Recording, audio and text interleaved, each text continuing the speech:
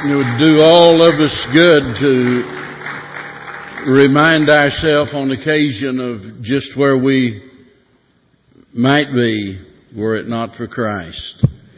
Open your Bibles this evening to Revelation chapter number 12.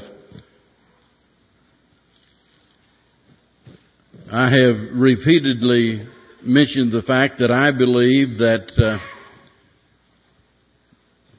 the book of Revelation gives us 4 separate accounts of the tribulation period, each one giving us a different snapshot or picture or account of what's going to happen during that 7-year period. In chapter number 6, we saw just a brief synopsis of the events of the period, and then in chapter 8, remember we talked about chapter 7 being a parenthetical chapter, just giving us a side information, really, although important, not related to the subject of the tribulation. And then in chapters 8 through 11, we had the second account, and now tonight we begin in chapter number 12 with the third description of the tribulation, and this one continues, I believe, through chapter number 14, and when we get there, I think you will agree that there is a picture of the end of the tribulation period. This scene begins here with war against Israel, and it will end in chapter number 14 with war against the Antichrist. This chapter divides itself up into 2 parts. In the first 5 verses, we see the wonders. And then beginning in verse number 6 on through the remainder of the chapter, we see the writer speaking about the wars. So we see the wonders and the wars. Beginning in verse number 1, and there appeared a great wonder in heaven, a woman clothed with the sun and the moon under her feet, and upon her head a crown of 12 stars. And she being with child, travailing in birth, and pained to be delivered. The word wonder there comes from a Greek word that means a sign or a symbol. And it's important that we acknowledge that because of the fact that this tells us, the use of this word gives us an indication that the book of Revelation ought to be interpreted literally unless the Scriptures indicate otherwise. Certainly there are instances throughout the Bible, but especially in Revelation, where symbols are used. Whenever Jesus spoke about being the door and the water and the bread, we all understand that that is symbolic based on what the rest of the Bible teaches. And so whenever we come to these things that are mentioned here as wonders, we know that these are things that are to serve as signs or symbols, and that we are not to take everything about it in a literal fashion. In the first 2 verses, notice the first thing he says about the wonder is the woman. And the Catholics, of course, tell us that this woman is Mary. But if you look at verse number 6, and we'll look at it in more detail later, but verse 6 says the woman fled into the wilderness where she had the place prepared of God that they should feed her there 1,260 days. In other words, speaking about the 3.5 years. So we know, according to this, that it would not be Mary. So we can rule that out, regardless of what the Catholics try to tell us. The Reformers said that this is speaking about the church. But we need to remember that the church did not produce the Lord Jesus Christ. He started the church. The church didn't start Him or produce Him. So only by looking at the description can we arrive at a conclusion that is scriptural. And notice the description here in verse number 1. And she's pictured as being in an exalted position. You'll notice that by her garment. It says, clothed with the sun. And her crown, 12 stars, would evidently, I think, refer to the 12 tribes of Israel. Remember, in the Old Testament, Israel is pictured as the wife of Jehovah. And we also know that in the Old Testament, that God promised that Israel would bring forth the Messiah. For example, whenever He says there in Isaiah chapter number 7 and verse number 14, that a virgin shall conceive, and it says unto us a sign was to be given to the children of Israel. And then I want you to notice again in chapter number 9 of Isaiah that it's very clear that he's speaking about Christ coming from the nation of Israel. It says in verse number 6, chapter 9 and verse number 6, for unto us a child is born, unto us a son is given, and the government shall be upon His shoulder, and His name shall be called Wonderful Counselor, the Mighty God, the Everlasting Father, the Prince of Peace. And you can read the entire chapter. Verse 8, the Lord sent a word unto Jacob, as it hath lighted upon Israel. So again and again we see that the promise was that Israel was going to bring forth the Messiah, and the Bible is full of verses that alludes to that. Even in Romans chapter number 9, where Paul is speaking about the foreknowledge of God and God predestinating things, and it speaks about the special privileges of Israel. Israel is not just any nation. It is a special nation. It is a nation that was chosen by the Lord. And we know, for example, in the Old Testament, God said that He had set Israel like a queen. Now keep in mind, God is the king, and He had set Israel like a queen before all of the other nations. He had decked her out with ornaments. That is, that He had demonstrated His greatness by the manner in which He had treated her and blessed her, and He set her as His queen before all of the other nations. So I think without a shadow of a doubt that whenever He speaks here about the woman, that this woman is clearly Israel. But notice the child, because this is where our real attention needs to be, on the child rather than the woman. And there's no doubt about this. He's speaking about the Lord Jesus Christ. Look at verse number 5. And she brought forth a man child. Now notice, who was to rule all nations with a rod of iron. So there's no doubt about this.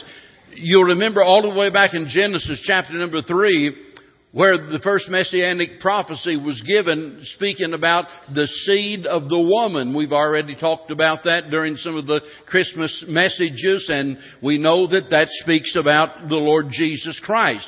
He's called the son of Abraham. He comes from the tribe of Judah, the star and scepter of Jacob. The Bible says He is the root and the offspring of David. And so again and again, He is described in terms that are unmistakable, and He's described, notice here, as a man-child. That's a very important thing. A man-child, not just a child. It didn't say a virgin shall conceive and bring forth a child, period, end of story. But rather that the nation of Israel was going to bring forth a man-child. And the Bible goes on and tells us in describing the gifts, remember, He represents our Passover, as it were.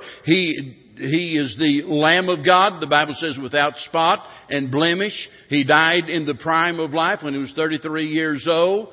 And so all of the Old Testament typology matches perfectly with the person of the Lord Jesus Christ. But notice in verse number 4, it talks about His life being salt there, as it speaks about, the red dragon, and that is Satan, as we'll talk about in just a little bit, and how that Satan was ready to devour the child as soon as it was born. We know that's what happened when Herod tried to destroy, you'll remember, all of the children 2 years, all of the male children 2 years and under. And so here we see again evidence identifying this as the Lord Jesus Christ. But notice in verse number 5 it says He is to rule all nations with a rod of iron. The same thing that we just read in Isaiah chapter number 9. So again, we don't have to wonder who He's talking about here. That's definitely the Lord. But look in verse number 5 again. It says, and was caught up unto God and to His throne. Well, isn't that exactly what happened in Acts chapter number 1, verses 8 through 11?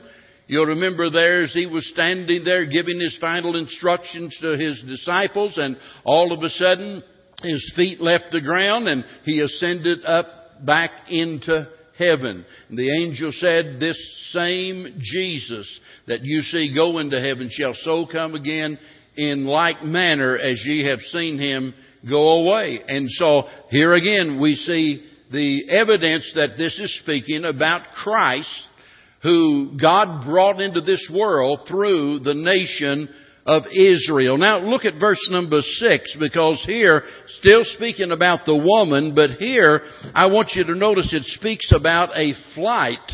It says, and the woman fled into the wilderness, where she hath a place prepared of God, that they should feed her there 1,260 days.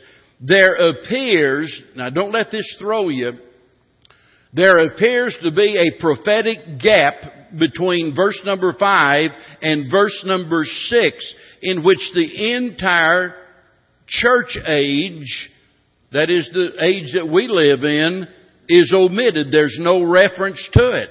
He goes from the ascension of the Lord Jesus Christ back into heaven, and the next thing that He begins to talk about after that is the nation of Israel fleeing for her life in the wilderness. And whenever you look at the details of this, it's obvious that it's speaking about Israel, and obvious that it's speaking about the tribulation period, because of the number of days, which equals 3.5 years. So here we see this prophetic gap in between there. And maybe you're thinking, well, but doesn't that seem a bit unusual? Well, it would, if this is the only time that it ever occurred in the Bible.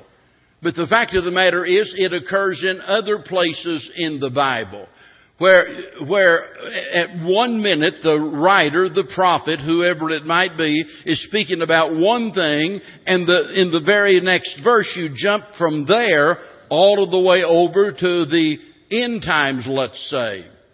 What we need to remember is that whenever the prophecies were being given in the Old Testament, there were instances where even the prophet himself did not understand the message that he was delivering.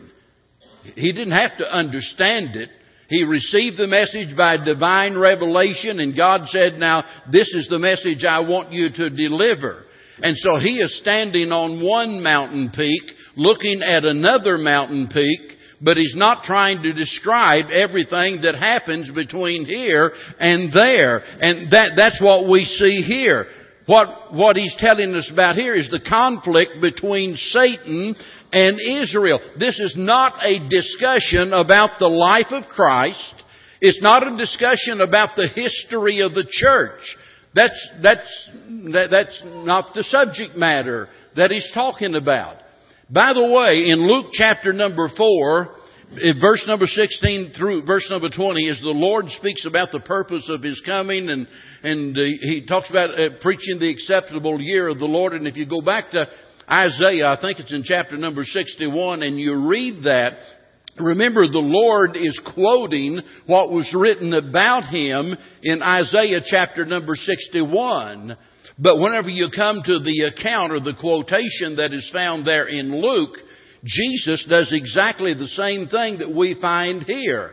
He just stops at a particular point there because it's not pertinent to the subject under discussion. And then He picks up again later. And so this shouldn't surprise us here in Revelation whenever we see this gap between verse number 5 and verse number 6. And so, at least it's my understanding, the best I can tell, that there is a gap there because it talks about the woman fleeing into the wilderness.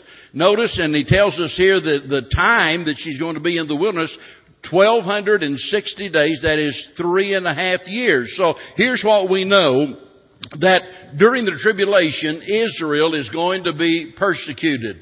Now, the reason for that, of course, is because of the fact, as you know, we've already talked about, there's going to be 144,000 of those Jews that will be converted to Christianity. They're going to do an evangelistic work like this world has never seen, and countless numbers of people are going to come to Christ as a result of their witness. Remember, at the very beginning of the tribulation, the Antichrist makes a covenant with Israel. Supposedly, all of a sudden he steps on the scene. He's got the answer to all of the problems in the Middle East, and he enters into a covenant with Israel. But we know after 3.5 years, he breaks that covenant with them. And all of a sudden he begins to persecute them. And here we see them being, now remember, Israel has been scattered, but they're going to be regathered. They're going to be persecuted, but they're going to be preserved. And this is a word of assurance that God is going to protect them during that 3.5 year period. Now let's look at the red dragon that's mentioned in this, in verse number 3 and 4, and there appeared another wonder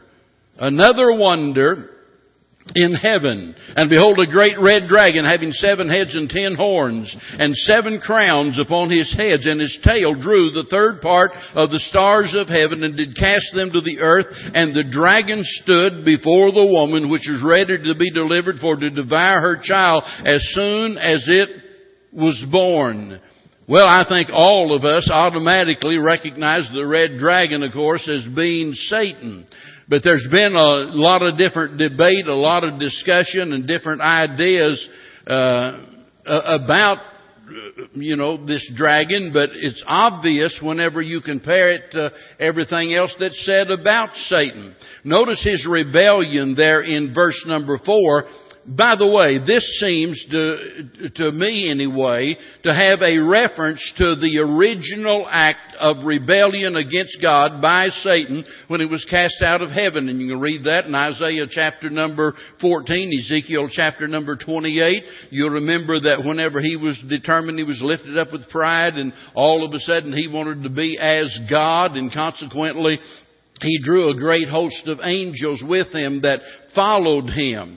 Some believe that this has reference to Revelation 8 and verse number 12, where the third part of the stars are smitten here. But whatever the case is, it's a picture of his rebellion. And notice how he is described in verses 8, 9, and 10. He's called the Great Dragon.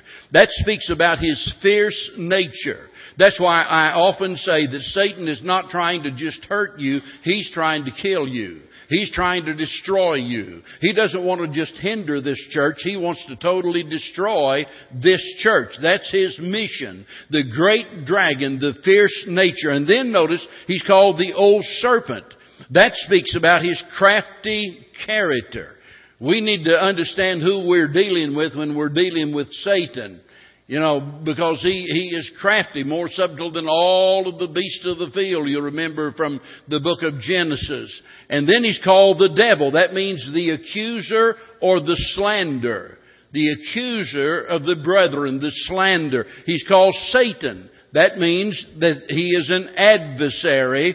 But notice, which deceiveth. That's his M.O., which deceiveth.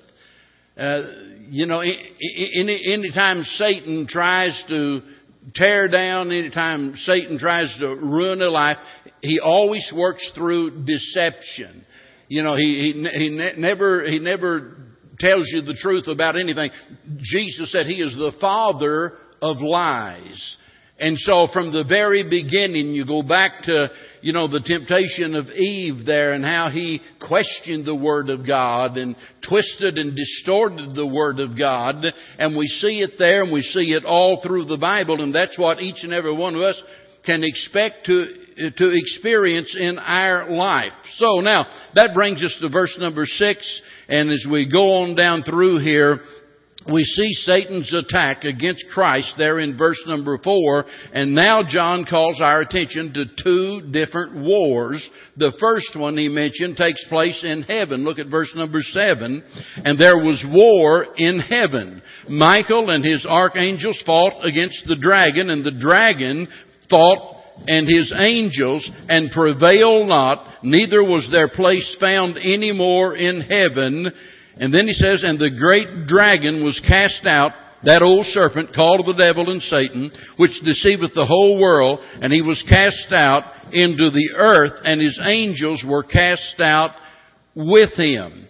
So here we see it's very clear that there is a war, he says, describing taking place in heaven. By the way, he talks about this in Daniel chapter number 12. And I heard a loud voice saying in heaven, now is come salvation, strength, and the kingdom of our God and the power of his Christ. For the accuser of our brethren is cast down, which accused them before our God day and night.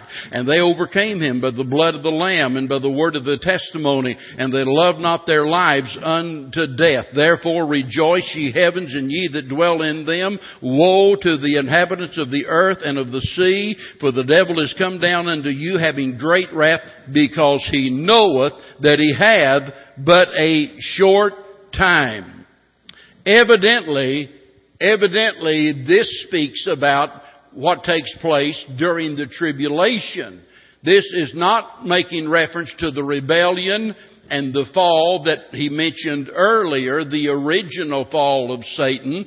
Now we see that Satan has lost his high position, and although he has been cast out of heaven, the interesting thing is that in some way that you and I cannot understand, he presently has access to God in the sense that he is able to bring accusations against us to the throne of God. That happened with Job, by the way, and it happens with you whether you realize it or not. Whenever we falter and whenever we fail, Satan automatically begins to bring those charges against us. Now, his realm of activity, notice we're talking about this war taking place in heaven.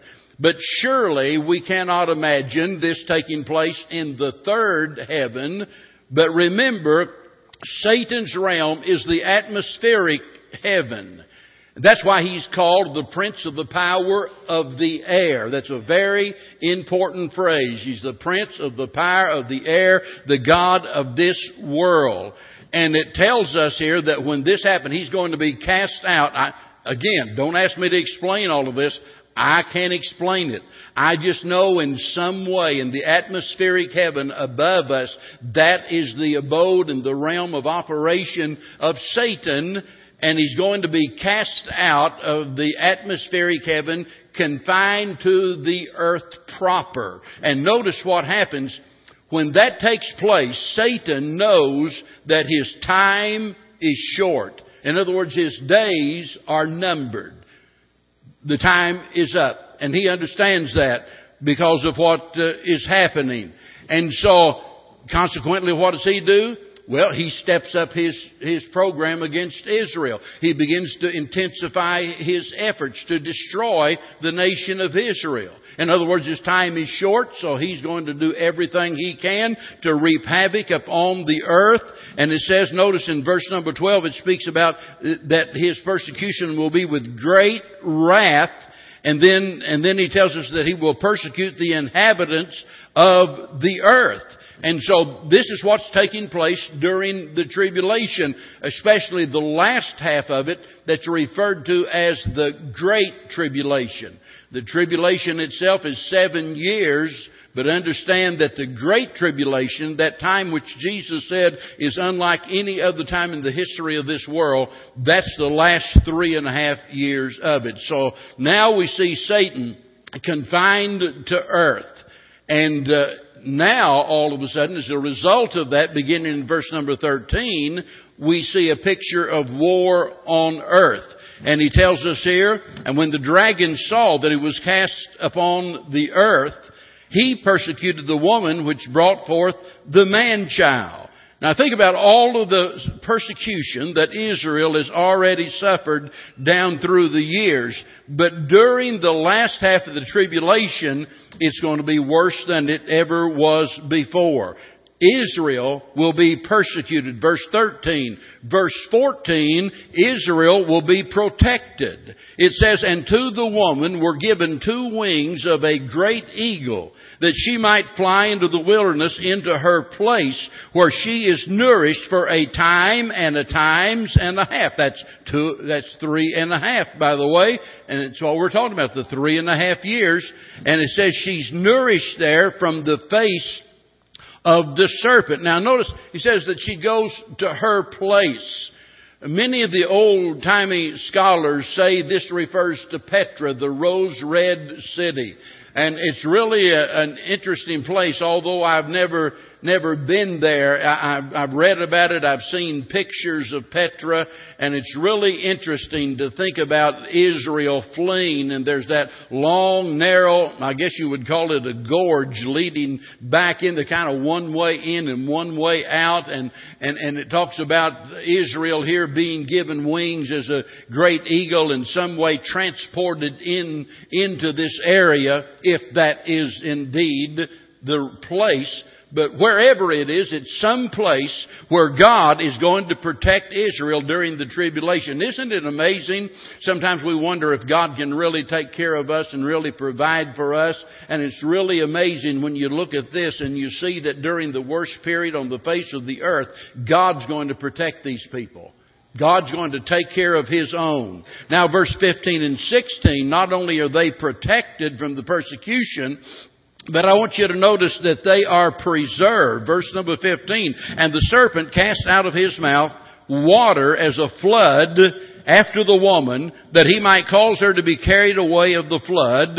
And the earth helped the woman, and the earth opened her mouth and swallowed up the flood which the dragon cast out of his mouth. I've got to tell you, I have no earthly idea what all might be implied by these statements.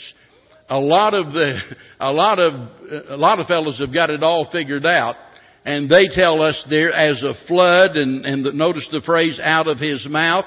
They consider that to be symbolic language. It's a slander campaign against Israel, and how that Satan is going to spread the evil propaganda against them, and so on and so forth. And they say that's what it's referring to. Well, I don't know. I read this and I have to ask myself, could this not refer here to a literal effort on the part of Satan to drown them? I mean, if they are indeed there in Petra, could it not be that he comes up with a plan that, well, I know how to get to them. We'll just drown them like rats. And when I read the Bible, I don't have a hard time taking any of it literal, unless the Bible, forces me to do otherwise. But the interesting thing is, that being the case, whether you want to call it propaganda or a literal flood or whatever it is, notice that the earth just opens up, and all of a sudden the flood just drained away. In other words, the whole point, and look, don't lose sight of the point of the message. Don't get so worried about understanding all of the details, because let me assure you, people smarter than you and smarter than me have tried to figure all of this out, and they are just as confused as you are about it. They're just taking wild guesses most of the time. And the point is what is really important. Whatever that flood is, the fact is that God prevents it from harming them, and He takes care of His own. And so Satan's effort has failed. Now, there's one important verse that I want you to look at before we end here this evening, and that's going back to verse number 11, because we often wonder how in the world, how is it that the children of Israel and God's people, not just the children of Israel, but all of those converts, all of the people of God during the tribulation, how in the world could they be successful? How could they carry on? Why wouldn't they just curl up in a fetal position and suck their thumb, and wait for the world to come to an end? Well, the Bible tells us that God's people, those that keep the commandments of God, it tells us that they are the overcomers. The overcomers. We don't have to live in defeat. In Christ, we can be an overcomer regardless of what the circumstances. But notice there are three important things mentioned here in verse 11. Notice they overcame him. They overcame Satan by the blood of the Lamb. That's salvation. There's power in the blood. Amen. They overcame him by the blood of the Lamb. Let me tell you, that's the only way you and I can ever experience deliverance from Satan. Paul said of those that are unsaved, they're taken captive of the devil at his will. And there'll never be a time of liberation from that bondage until we put our trust in the shed blood of the Lord Jesus Christ. They overcame him by the blood of the Lamb. But notice there's more to it than that. And he says, and the word of their testimony. That would speak about their service. The word of their testimony. You see, every Christian has a testimony. If you've been saved, you can tell somebody else how to get saved. Right? I've had people call me on the phone. I remember years ago, I'll never forget it. Somebody called me, one of the church members calling me saying, would you come over and talk to my, I believe it was her daughter, if I remember right, an adult. Would you come and talk to her? She wants to be saved, and would you come and tell her how? Why wouldn't a parent jump on that opportunity? Whenever your child says, I want to be a Christian, but I don't understand it, why wouldn't you take advantage of that opportunity? Don't you call me. If you're saved, you know how you got saved, and if you know how you got saved, you can tell somebody else how to get saved. And whenever I say that, I don't mean that I'm not available to help in any way that I possibly can. What I'm saying is, you don't need me. All you need is just your testimony and Jesus Christ. He's the one that's doing the saving. And so it talks about the word of their testimony. Don't you ever underestimate the power of your testimony. I mean, it has great power. And maybe with your coworkers, just sit down there, over a cup of coffee and you might say something like this. Would you mind if I shared with you what Christ did in my life? And, most of the time they're going to say, well, I guess, I guess it'd be all right. And you've got an open door, and just tell them what the Lord did in your life and how that can happen in their life. So there's salvation and there's service through the word of our testimony. But then notice, not only that, there's the matter of sacrifice. He said, and they loved not their lives unto the death. They loved not their lives unto the death. A lot of times we think about really loving God and being devoted to God. And I just wonder how many would show up for church next Sunday morning if all of a sudden we received a threatening letter saying, if you show up, I'm going to kill you. If we thought that there was a chance that we might lose our life, I wonder how dedicated we might be to the Lord. Well, these folks realized that Satan wanted to kill them and was going to do everything within his power to do just that.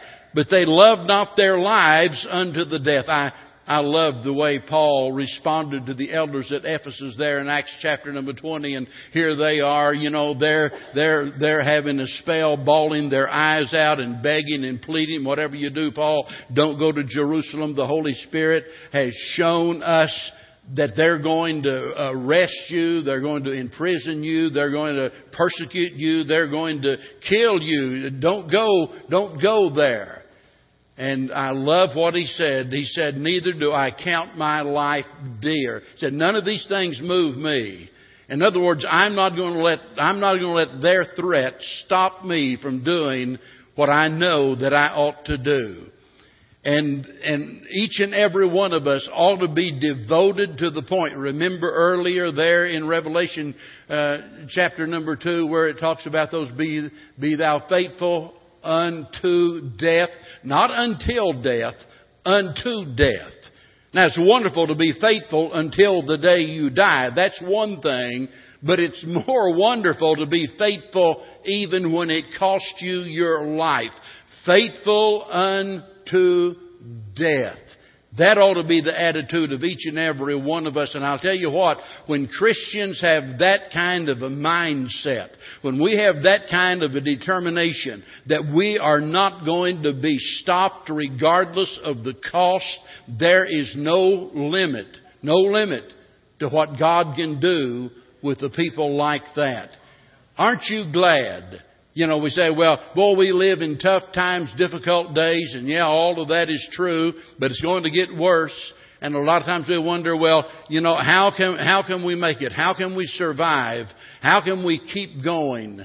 Well, right here you have it, by the blood of the Lamb and the word of your testimony, and by loving your life even unto death, by the willingness to give your life, that is, even if it costs you in death. And with that kind of an attitude, we can be successful regardless of the circumstances. Right? It doesn't make any difference how bad it gets, because like the old saying is, you know, God plus one is always a majority. And boy, that's really true. You know, somebody said, you know, God's on my side. Well, I'm more concerned about being on His side. You know, I want to be on His side, because I know that if I'm on His side, I'm on the winning side as long as I put Him first in my life. So Lord willing, and the creek don't rise, next week we're going to pick up in chapter number 13 and continue on as he continues the picture of the tribulation. So let's all stand together. Father, tonight we thank you for the opportunity to look into your word. And Lord, we just pray that you might open our eyes and help us to have an understanding not only of the events that are going to transpire, but Lord, help us to leave here tonight keenly aware of your goodness and your greatness. Although it's not the tribulation per se that we will face tomorrow, although it's not the persecution that is pictured here that we might face during the course of this coming year, each and every one of us will have our own battles, our own difficulties. And Lord, I pray that you'll remind us of this moment, and that we'll think again about the power that is in the blood. And whenever we have failed miserably in knowing that Satan is accusing us, remind us of the fact that the blood of Christ covers all of our sins. And let us share that message through our testimony with others, and help us, dear God, to not love ourselves to the point that we neglect our earthly responsibilities. So we just pray tonight that you'll use your word to accomplish your will in our lives. So we beg it in Jesus' name. Amen.